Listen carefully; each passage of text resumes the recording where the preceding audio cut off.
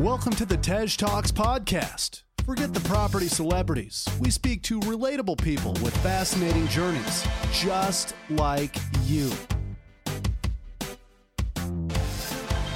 Hosted by Tej Singh, we bring you news stories, life-changing deals, and expert advice every week. So on today's show, I have Matt Siddell. Now, we speak about how to identify people in the property industry and generally in industry who are not doing what they say they're doing. There are sort of legal structures behind how a lot of these people who are losing investors' monies, like how they work, how to kind of spot them on social media, and also the kind of security and steps that you should be taking when you're looking to invest in someone to ensure that your money is safe. It's quite an interesting podcast, and this is why it's on a different day from the usual Wednesday, because although Matt has a very interesting property history, which you'll hear about at the beginning, we really focus on, how to protect your money essentially, and first charges, personal guarantees, things like that. If you haven't left a review for the podcast, please do. Matt Siddell, welcome to the Tej Talks podcast. Thank you, Tej. Thanks for having me. I'm quite looking forward to this, because this is not necessarily a normal podcast about your story, your deals, your properties. This is kind of focusing on a platform or a message, I guess, that you've recently released and made public and put a series of videos and information up about. But before we get into that stuff, for people who don't know you, could you tell us about yourself, what you've done, what you do in property, and what you're going to do? Sure. I'll give a quick summary. So I worked through my 20s as an investment manager. I saved my money. I invested in a few funds. I used my savings to start my first business when I was about 27. And we traced missing heirs to inheritance all over the world. And the business was called Kin, as in next of kin. And then I used the money from that business to start investing in Reading. And then they decided that Crossrail would be extended so it wouldn't terminate in Maidenhead, it would terminate in Reading. I did quite well there. I quickly built a portfolio of about £500,000 of rent per annum. And then I used the money from the portfolio to try and invest in London around the referendum. And I'll get into that a bit more in the interview, I hope. But today I run a club called Candor. And Candor is all about, we help good developers do good deals with good investors, and lots of good consultants pick up lots of good business off the back of it. And even though we're really focusing on doing things to a high standard, things still go wrong. And I want to talk a bit about the risks and some of the risks that are out there that aren't being accurately reflected these days when people are marketing certain schemes and things like that. Wow. I mean, that is definitely a brief history, and I think there's plenty we could talk about the property aspect. But I have to ask, because obviously the B word and the Brexit and referendum is all in the news nowadays. So what happened as you were trying to buy in London around the referendum? I tried to put together two separate events, because in March 2016 the 3% stamp duty surcharge was kicking in. Excuse me. So what that meant was that everyone was rushing to buy property and they were pushing prices up. So I sold all my property in Reading, which had gone up by about, 30%. There's about £5.5 million worth of property there. And 3 months later was the referendum on June 29th. And I tried to use that as a buying opportunity to invest in London, because it was making the London market a bit soft. And we were supposed to vote and stay in the EU. But there were certain people out there who were determined that the vote would go the other way. And I imagine that firms like Cambridge Analytica were targeting certain parts of the country. When the vote came in, we'd voted by 2% to leave. So I had gone out. Well, I'd actually done some pretty interesting stuff in 2016. I mapped the whole of London in 3D by pulling together different sets of data. So I used title plans, OS maps, and I used LiDAR data from satellites to map every building and every plot in London, starting with Hammersmith and Fulham, just as a test. And what I was able to do was I was able to identify every plot that was greater than a certain size, where the footprint of the building was less than a certain percentage, where the height of the building was less than a certain height, where the roof was flat, yes or no, to just find opportunities. And I built a bunch of algorithms, including care home operators when their status changed with the CQC and things like that, to try and find deals off market. And at the same time, I bought 4 properties, one in Putney, one in Clapham, one in Chiswick, and one in Shepherd's Bush. And they were all properties that I could improve and extend. The bank valued them at 6.4 million when I bought them. I only paid 5.9, so I bought quite well. And the GDV on those, the value once we'd converted them and improved them, was projected to be about 12 million. But over the course of the winter, 16-17, prices started to slip, and then Theresa May called a snap election, and that sort of wrote off the spring market, and then it was the summer market. And we got into this situation where the pound was falling in value, construction costs were increasing, people were leaving the country and not being replaced, so labour was going up, and GDVs were slipping. And I could see quite early on that I was going to get caught in that crossfire. And I made the decision. Some people suggested that I needed to go out and raise more money to prop up my deals. And the way that I would have done that is that I would have probably taken a lot of money off investors and signed personal guarantees and tried to trade my way out of that situation. But I thought that was a bad idea. I wrote redemption statements for each of the 4 properties that I had. I could see that I was going to lose money on all 4, but I could also see that I was able to return money to my investors. And that's what I did. And I lost well over £1 million worth of equity. I had to write off the money that I'd spent mapping London in 3D. And I kind of decided, as Sophocles says, better to fail with honor than to succeed by fraud. And I hope that my reputation remains intact. And I was able to sort of pick myself up quite quickly and then start Candor. And the club started. I only meant to get a group of 20 people together, but the first group was oversubscribed. So we doubled the size of it, and we still couldn't fit in. I think there was about 80 people we couldn't accommodate and 40 that we could. So what we did was we met at King's Cross because it's next to Euston and St Pancras, and I encouraged developers to bring their deals down the train line to investors in London that could put in 2, 3, 4, 500 grand of equity and get these deals funded.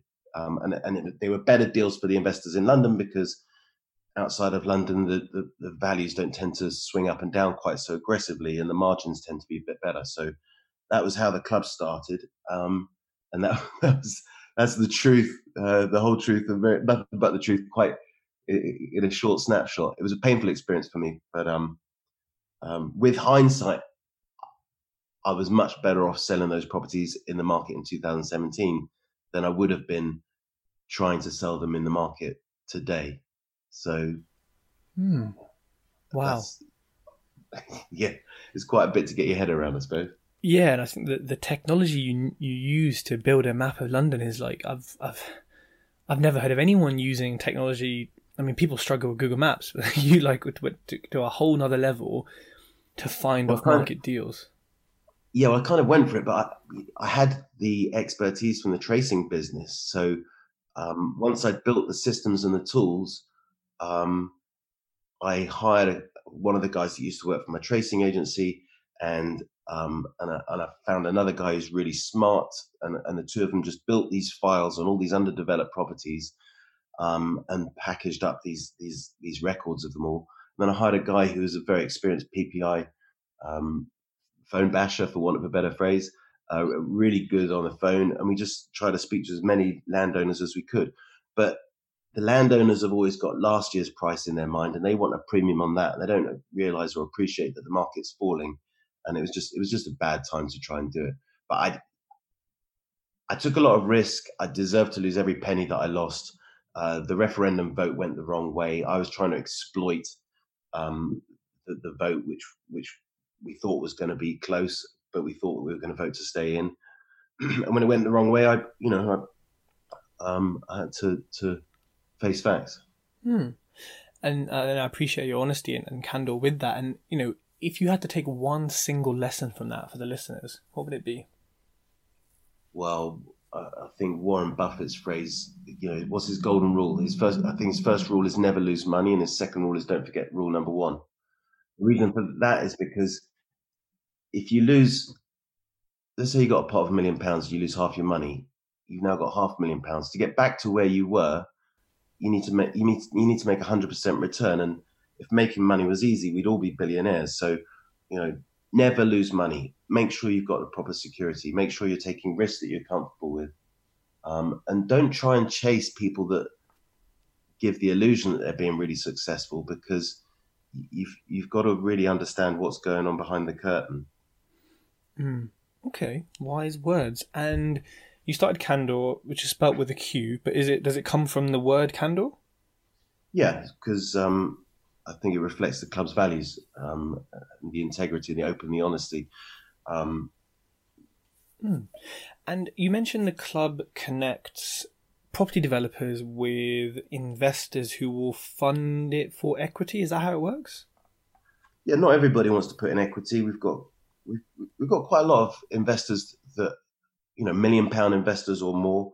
And the reason they like working with us is because we're not one of these organizations that says the investor should put in all the money and get half the profits. There's a bit more to it than that. But we've got quite a few investors that like investing with second charge security, but they want to see some skin in the game from the developer. We've got quite a lot of investors that want first charge, but they're happy to take construction risk. And we've got other investors that just want to take as much risk as the developer is taking. But these are experienced people, and they really understand the difference between a good deal and a bad deal. Okay, that makes sense.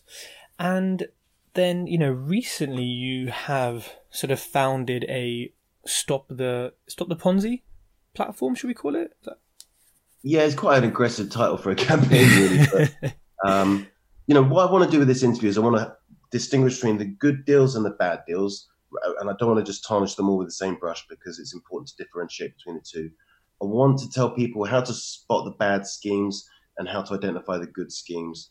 And I will definitely tell everyone the right way to do things, which is actually how, as a developer, you'll find good investors, and as an investor, you'll find good opportunities and manage risk more carefully. But it's important to realize that in business, there are good and bad deals at both ends of the scale. So, at the larger end of the scale, you've got Ferrari recently listed on the stock market because Fiat Chrysler wanted to sell the business or float the business, and they got their valuation right, and the market responded positively to it. And then Aston Martin came along and they tried to emulate Ferrari's IPO, and it didn't go so well, and the value of the stock crashed. And more recently, you've got WeWork, where they thought they were going to float for 47 billion, and the founder thought he was going to become the world's first trillionaire. But as I said before, you've really got to understand what's going on behind the curtain and not be taken in by all the hype, because that's just nothing but hubris. But there are good deals and there are bad deals, and there are good bonds and there are bad bonds. Good bonds, for instance, will not give you a 10% return. The US and the UK government bonds offer less than 2% because there's the risk of default is extremely low. But there's a lot of stuff going on in the unregulated markets at an increasingly terrifying rate, and lots of people are putting their pensions into these things.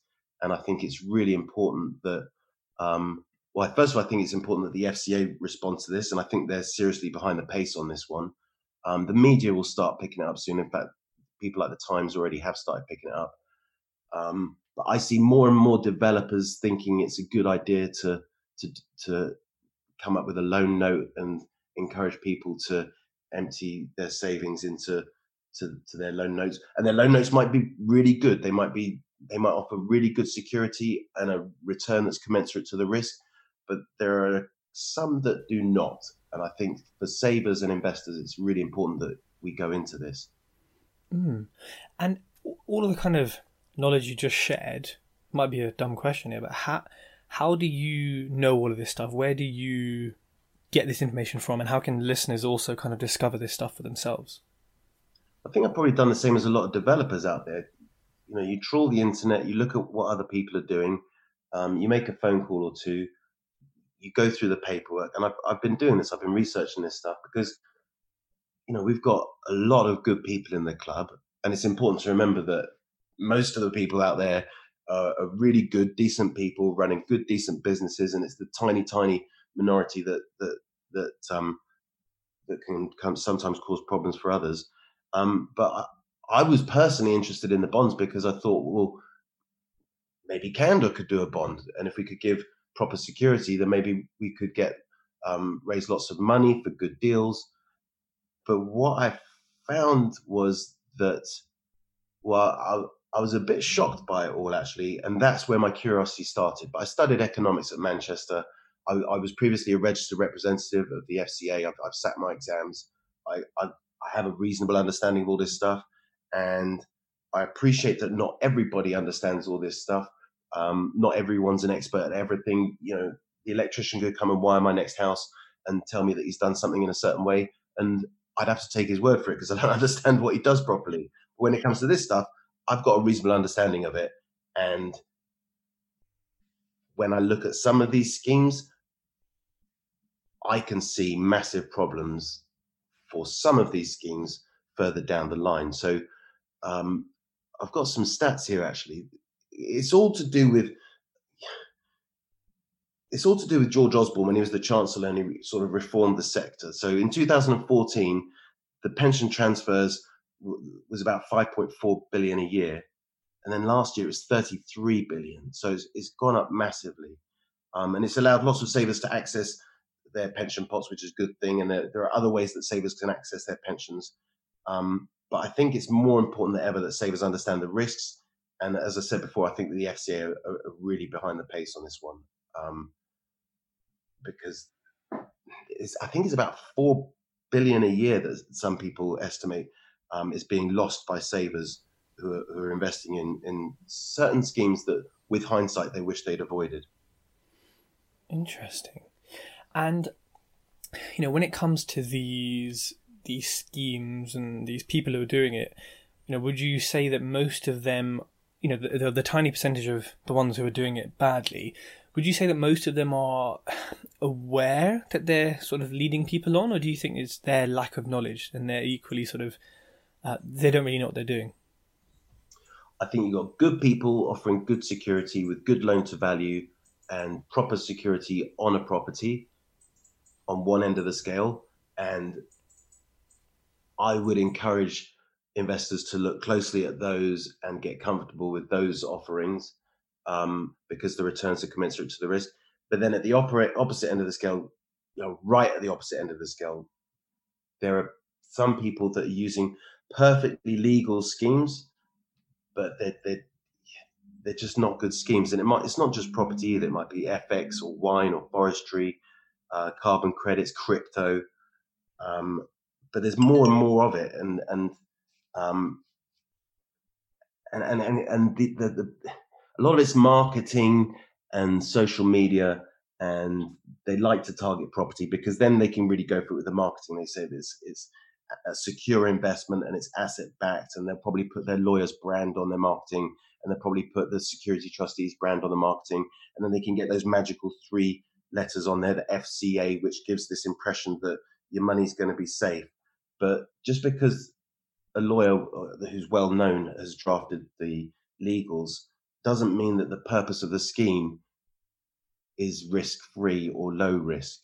And it's really important to know if your investment does have security on a property, or if it's just got security over the business and the business is overgeared. Because if your money's being used to fund above 100% loan to value, then it's not secured by anything other than thin air. And there's lots of this out there, which is why I believe they've got the characteristics of Ponzi's, and I'd like to try and expose. I think exposing is a bit dangerous and it's going to be quite stressful for me, but at least if I can raise awareness, then the word will spread and people will become a bit more clued up.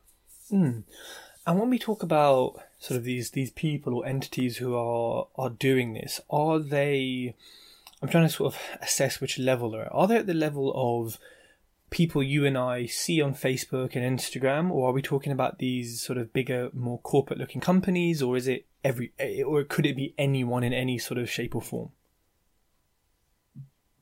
All of the above. Okay, and you know I think everyone in property and business, well, most people in property and business know that, you know, there is a small percentage of any business that are doing things wrong, doing them incorrectly, unethically. How, like, have you experienced these people directly, or have people in your network had dealings with them that kind of brought it to your attention, or? I'm really not interested in any witch hunts. I've got more important things to do with my time. So my job is to help good investors access good opportunities via networking events, and to give developers that I believe in a chance to grow their businesses and raise their profiles. And I think in the past I've probably not been as clued up when it comes to this sort of thing. But yeah, I mean, to answer your question, there's lots of people out there that use their social media to put a load of spin on their communications, and they might be inflating their experience or their track record. And these are all traits of narcissism, and it's a huge red flag. But if you go onto Companies House and you look at their balance sheet, and you look at the last item on the balance sheet, which is the profit and loss for the previous year, you'll get an idea of whether they're returning money to investors, whether the story matches the facts. But when you get these emails from these firms, and it's got the lawyer's logo on there, and the FCA and the security trustee, and it says that it's asset-backed investment, these all give the impression of a huge amount of safety, which isn't there. And the worst, I think some of the worst culprits are the ones where investors, I see these situations where, if I was, to the untrained eye, it might look like a good opportunity because you're going to get an 8% return. But the people that know what they're looking at would look at that and say, geez, I wouldn't invest in that if it was a 30% return. So, and the more you know people in the industry, the more you understand how these things work. And some people can speak about it and others choose not to. But as a developer, you can go out there and you can raise £1 million from investors, and the investors are going to receive 10% per annum paid later. But the scheme might be dependent on other investors coming in at a later date. And the developer might actually be paying the broker 20%, or they might pay out of the money that's been raised. So if the operator raises £1 million, he only receives 900. Now he's got to make a profit. And the value of the assets that he's got, i.e. the cash that he's got to use, is immediately less than the liabilities. So he's kind of instantly insolvent. And that's just wrong. That's abuse of these legal structures. It's really bad for the industry. It's taking good money away from good developers. But I can see why the investors are motivated, because if you refinance a property and you've got 200 grand and someone's been offered to pay you 40 grand a year to help you pay the school fees or just pay the mortgage or whatever, then it's quite enticing. But you've got to think, what's your position going to be when you've lost that 40 grand a year income and you've lost the 200 grand of capital? And that's not where anyone wants to end up. But the investors in these schemes might cotton onto it. And the last thing they're going to do is tell anyone, because they want their money back. And once they're out, and they'd rather just get on with their lives. So I don't see anyone else making a lot of noise about this. And I don't see anyone else blowing the whistle on it or educating investors to stay away from these things. And obviously I'm motivated because I want to get more good investors into the club. We've got lots of good investors. I'd like to work with more good investors. So unless you make some noise and express your values, you'll never be identified as having a certain culture. So for now, I'm running with it. And if I ruffle a few feathers, then, that probably says a lot more about them than it does about me. So, on that topic of educating other investors to avoid these kind of schemes, what, if I was sitting here with $500,000 and I was like, right, I need to do something with it, I like property, cool, let me go on Google, let me check social media. Like, what kind of things should I be looking for, or sort of looking to not see when I'm speaking to companies or people, like when I'm deciding where to invest my money? Okay, so valuations are quite important, and you might be shown a portfolio of assets, and the values might be all really impressive with sensible loan to values on there. When I first saw that, I looked at it, I thought, this looks all right. It looks like they've got a really strong balance sheet here. But then I looked at the lenders, and I know the lenders, and They're not cheap lenders. They like to lend at high loan to values, and it didn't stack up in my mind. So I then looked a bit more closely at it, and I realized that the values weren't provided by an independent surveyor. They're just directors' values. So I could give you a piece of paper and I could say that the shed at the bottom of my garden's worth 10 million quid, and I only want to raise £3 million from you. So that's 30% loan to value, and I'll pay you 6% per annum. But the truth is, the shed's not even there yet because I haven't got planning permission. I haven't even built it. And when it's built, it's not going to be worth 10 million quid. It's only going to be worth 50 grand. And I'm taking it to the nth degree a little bit here, but that's effectively what you're looking at there. Are the values directors' values? Has the property been built? Has it even got planning permission? And if the exit for the developer is to sell the units, then that's the same exit for the investor, and you got to take a view on the market. So abuse of valuations is one thing, but it can be done perfectly legally because you can just put a director's value on there. The thing with these security trustees, are they there just to enforce the mandate? And is the mandate to raise money that's given to the operator who's got complete discretion over the money, and they can pay themselves fees whilst they go out and buy property and take risk with it? And ultimately, also, what's the investor's exit? If you're putting money into a scheme, are you dependent on other investors coming in at a later date to replace your money? And if so, are you happy with the return that you're getting? But quite often with these schemes, the return does not reflect the risk. And I think investors need to understand where they sit in the finance stack. It's no good looking at a development saying, okay, well, look, it's really well-known banks involved in the deal, therefore it must be okay. Because the part of the deal that you're funding is the part that the bank don't want. So that doesn't make a lot of sense. But I don't know, it comes with experience, I guess. And it comes from surrounding yourself with the right people as well. If you're relying on the person who's trying to raise money from you, educating you properly, then you're off to a bad start, because the person that's trying to raise money from you is obviously incentivized to raise as much money as they can, as cheaply as they can. And you've got to find other places to go and educate yourself, which is a good thing about Candor, because I don't have an agenda. I'm not trying to raise money from lots of people, so I'll just tell it how it is. And it might make me a little bit unpopular with one or two people, but it should actually help me find the right people to work with, and that's good developers and good investors and good consultants. And I'm glad to say that is the majority of the property industry. But I've got some other stats here, actually, because I thought it'd be important to pull this up. There was money transferred from pension schemes.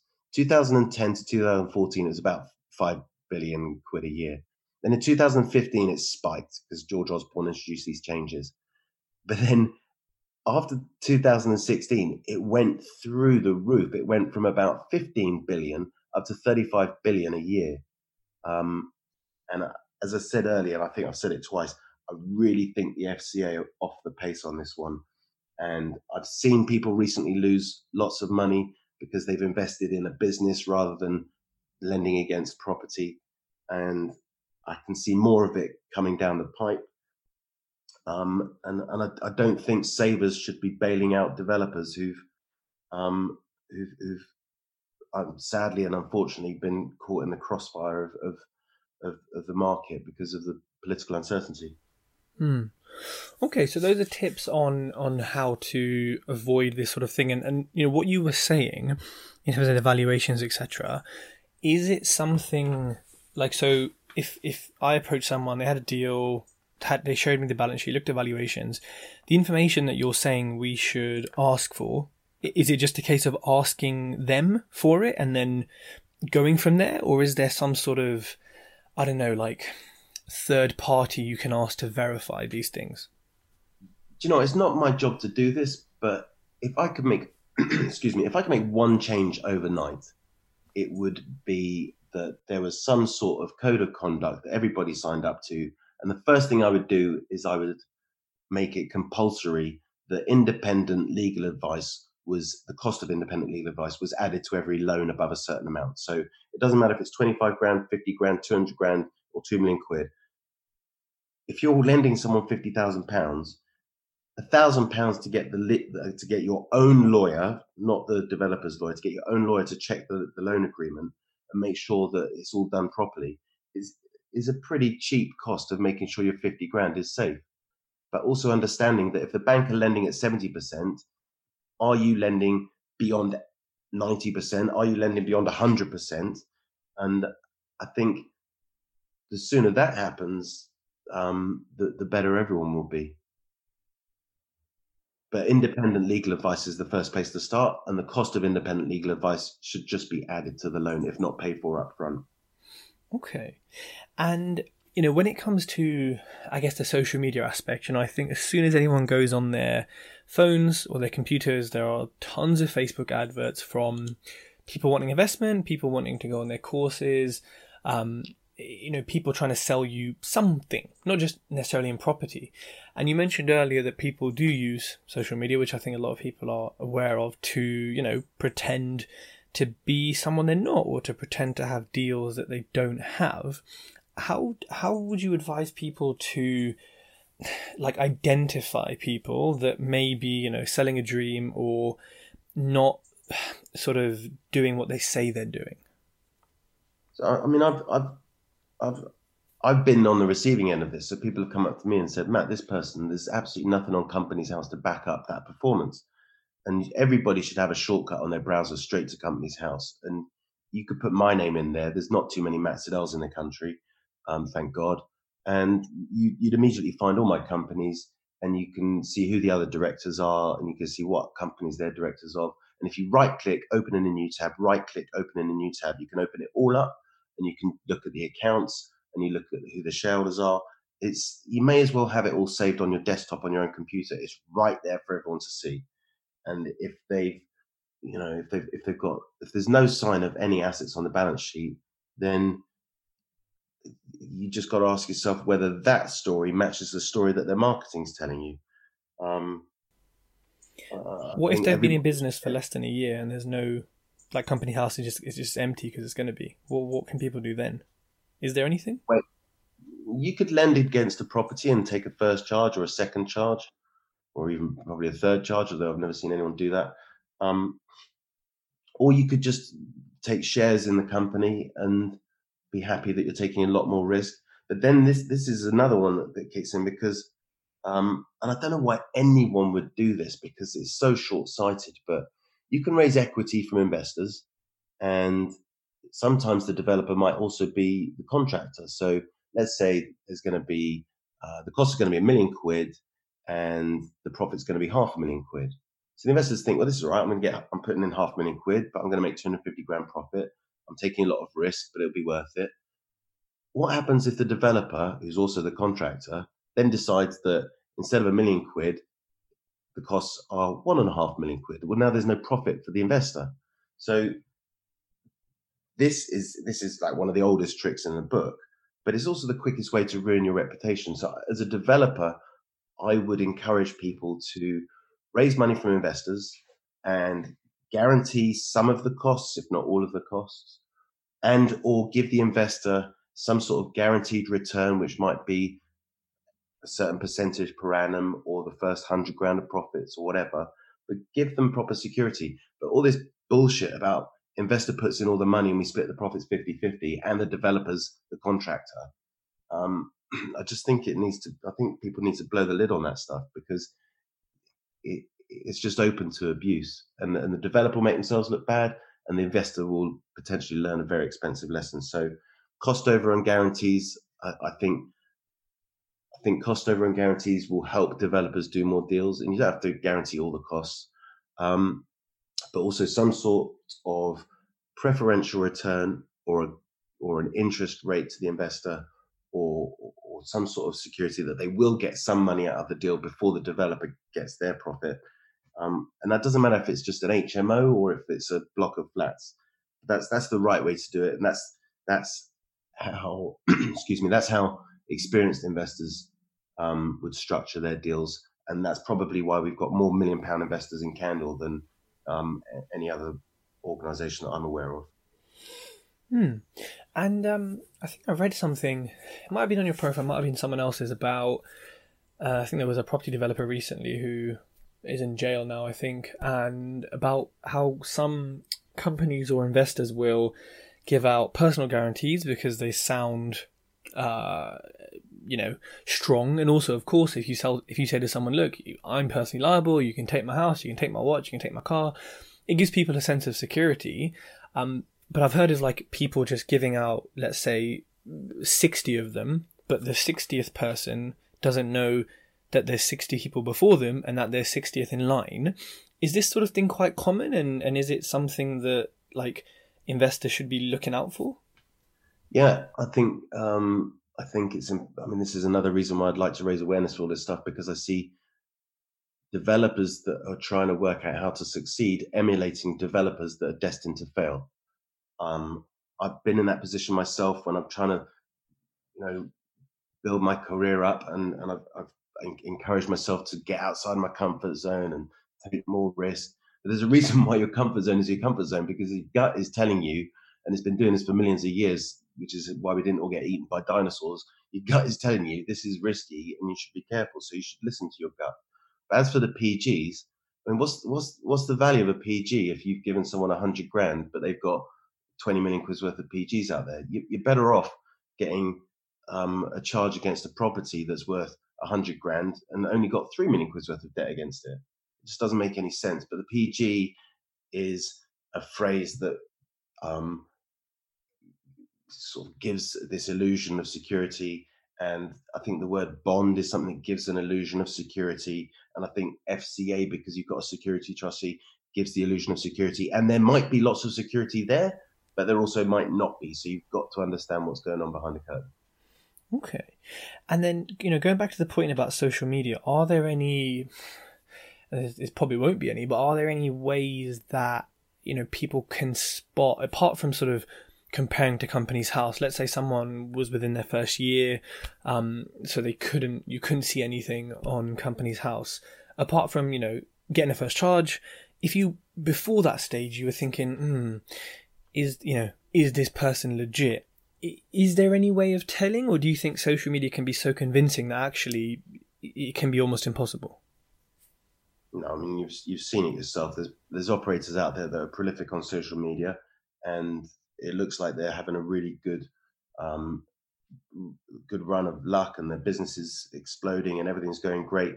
But this is part of the problem with some of these schemes, is that um, once the broker's taken their slice out, and the £1 million is now just 900 grand, the operator might have discretion over those funds. What's the first thing they're going to spend it on? The first thing they're going to spend it on is marketing, and trying to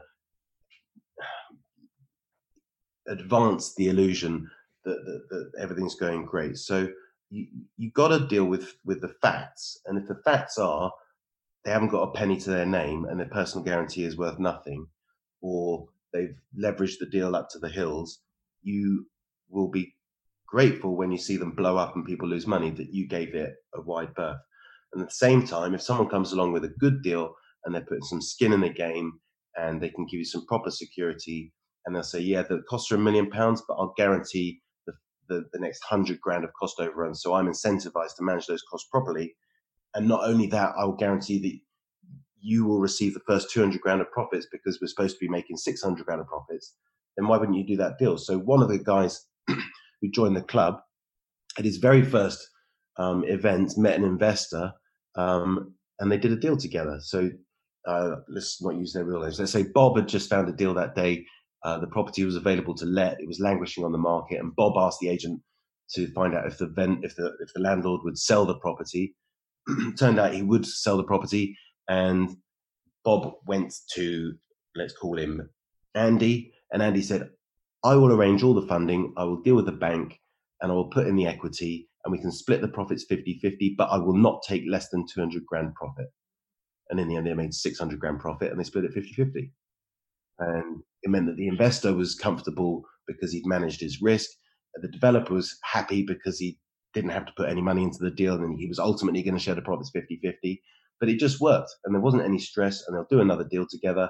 And those are the sorts of deals that we want to see people in Candle doing. And I'd rather people did lots of small deals that were good than big deals that carry a load of risk and should come with a bit of a health warning.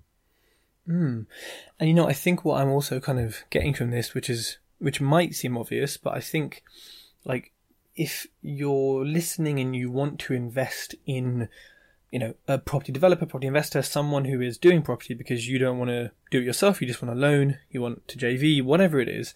Well, you haven't got the deal, and they have. Yeah, you have to understand property yourself. Like, I think you know, there's a lot of people who invest in startups and crowdfunding, all this stuff, but unless you actually can understand property, the legal charges to an extent, and the legal documents, or at least your solicitor can, it's probably best to upgrade your education and knowledge on property first before investing in it. That's the other problem, Tej. Like, where do you go to do that? You go to some guy who's teaching you that you're losing money by keeping your cash in the bank. Get out your comfort zone and give it to me, and I'll give you 8%. By the way, I'm not going to put any money in, and the bank won't fund the planning risk, but I'm going to let you do it. And I'm not saying that everybody in property education cannot be trusted. There are loads of good people who have good values and lots of integrity. But, you know, this is part of the fun of property. And the part of the fun of the property is there's lots of characters to manage, and you got to work out who you do and don't want to do business with. And you know, again, I guess a similar question to investing when it comes to property education, which is obviously a big topic on social media. Everyone's talking about it. Everyone's trying to call people out. Everyone's trying to, you know, there's just so much sort of happening right now. It kind of feels like there's going to be, I don't know, some sort of explosion on social media of something. It just feels like we're moving towards a storm of some type. You know, yeah, but that's a difficult one, isn't it? Go on, I'll let you finish. What are you going to say? Well, I was going to say, when people are new in property, or, you know, they are like, right, I want to quit my job, I want to go into property, or I've got money, I want to invest. In your opinion, how can people identify, okay, who's a good trainer, who's not? Oh, God. Yeah. And I still time to think about that one. There's you've triggered about 6 things I want to mention all at once. Hey, I've got time. Go for it. Let's hear them. There are good people out there, and they will provide lots of valuable content, and they'll provide it as quickly as they can, and they will help people avoid expensive mistakes. And some of these people have been in property for a long, long time, and if you can get close to them, their knowledge is really valuable.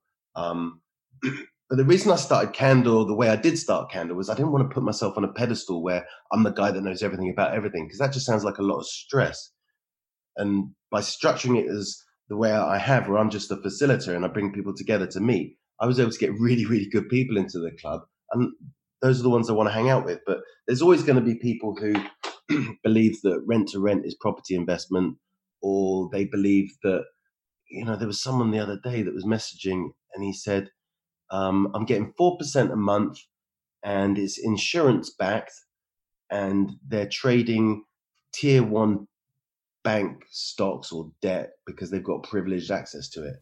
I was like, if you believe that, you're a fucking idiot, and there's no help for you. I don't even know what that means. Well, first of all, he's getting compounded return of 50% per annum, and he thinks it's insurance backed. Like, why would something that's insurance backed need to pay anyone 50% per annum? It's like the whole thing just screams Ponzi. And it's bad energy, and I don't want to put my energy into that stuff. I want to put my energy into positive stuff and stuff that you can be passionate about, not angry about, because that's different. But I don't know, like, the property education business is a really, really good business. You can make a lot of money in property education because there are people who are in their pain is of a certain quantum that they will pay for the chance to get out of that pain. And you know, I don't think anyone would argue that everybody who goes on a course is going to be successful because they've been on the course, because some people don't have the acumen. But the other challenge you're going to have is that the schemes that are using investors' money for their marketing, and the people that are making lots of money out of property education, they've got lots of resources, and their marketing tends to be very good. And I think if there was one piece of advice that I could give, it would be just, you know, don't be taken in by the hype. Try and find the people who've got some integrity, and check your references. And use an independent solicitor if they want to raise money from you, and make sure your returns are commensurate to the risk, which is first charge should be 6 to 10% per annum if you're taking some construction risk with it. The second charge should be 12 to 18, sometimes more on the bigger deals. And if you're buying shares because you want to receive profits, then you need to make sure that the costs are going to be managed properly, preferably by some sort of guarantee, and that you're going to get a return before the profits are shared. Because what you might find is that you've signed a loan agreement that's got an NDA clause in it, and now you're not allowed to tell anybody about your bad experience, and the costs have overrun, and there are no profits, or worse, you've lost money. Okay, that makes sense. And, are there any other closing thoughts or issues or, bits of advice or awareness you want to raise before we end the podcast? I think the message I'm trying to get across here is that we've gone from 5 billion a year to 35 billion a year of pension withdrawals. Lots of people see this as access to cheap funding. Lots of people have worked out how to structure it so that they can take lots of risk with this money. You've got to be sure that you've got proper security and not just a charge over a business that's there to lend money to other businesses that are within the group. If you're relying on someone who's giving you a PG, I wouldn't rely on it too heavily if I was you. And whereas when we experienced the global financial crisis and things like Madoff were coming out and Lehman's went under because they pumped tons of money into mortgages that were never going to get repaid, I think our industry is building up to a crisis where not just the usual scenarios where you've got developers who've overextended themselves and the deals are going to fall over, but you've got a much bigger potential problem on the horizon because these bonds that just aren't fit for purpose. And again, I just want to say I'm not tarnishing all bonds with the same brush. Some are good, some are bad, but there are it's a bit of a gold rush for the pensions at the moment, and it is really badly open to abuse. Okay, good. Not good, but good advice to everyone out there. Matt, thank you so much for coming on. If people want to get a hold of you or to have a look at Candor Club in more detail, what should they do? You can find me on all the social media channels. It's potentially a bit of an unreliable way of getting hold of me, but we've got a good website, Candor, and you can check out the club there. We've got lots of good content on there, and I hope you like what you see. Awesome. I will put all the links in the show notes as well, and thank you very much. Tej, thanks for having me, and thanks to everyone for listening. It's important we get this message out there, and I probably need a bit of practice at it, but I'm learning. If you like this podcast, connect with Tej on Facebook, LinkedIn, and YouTube for more great content.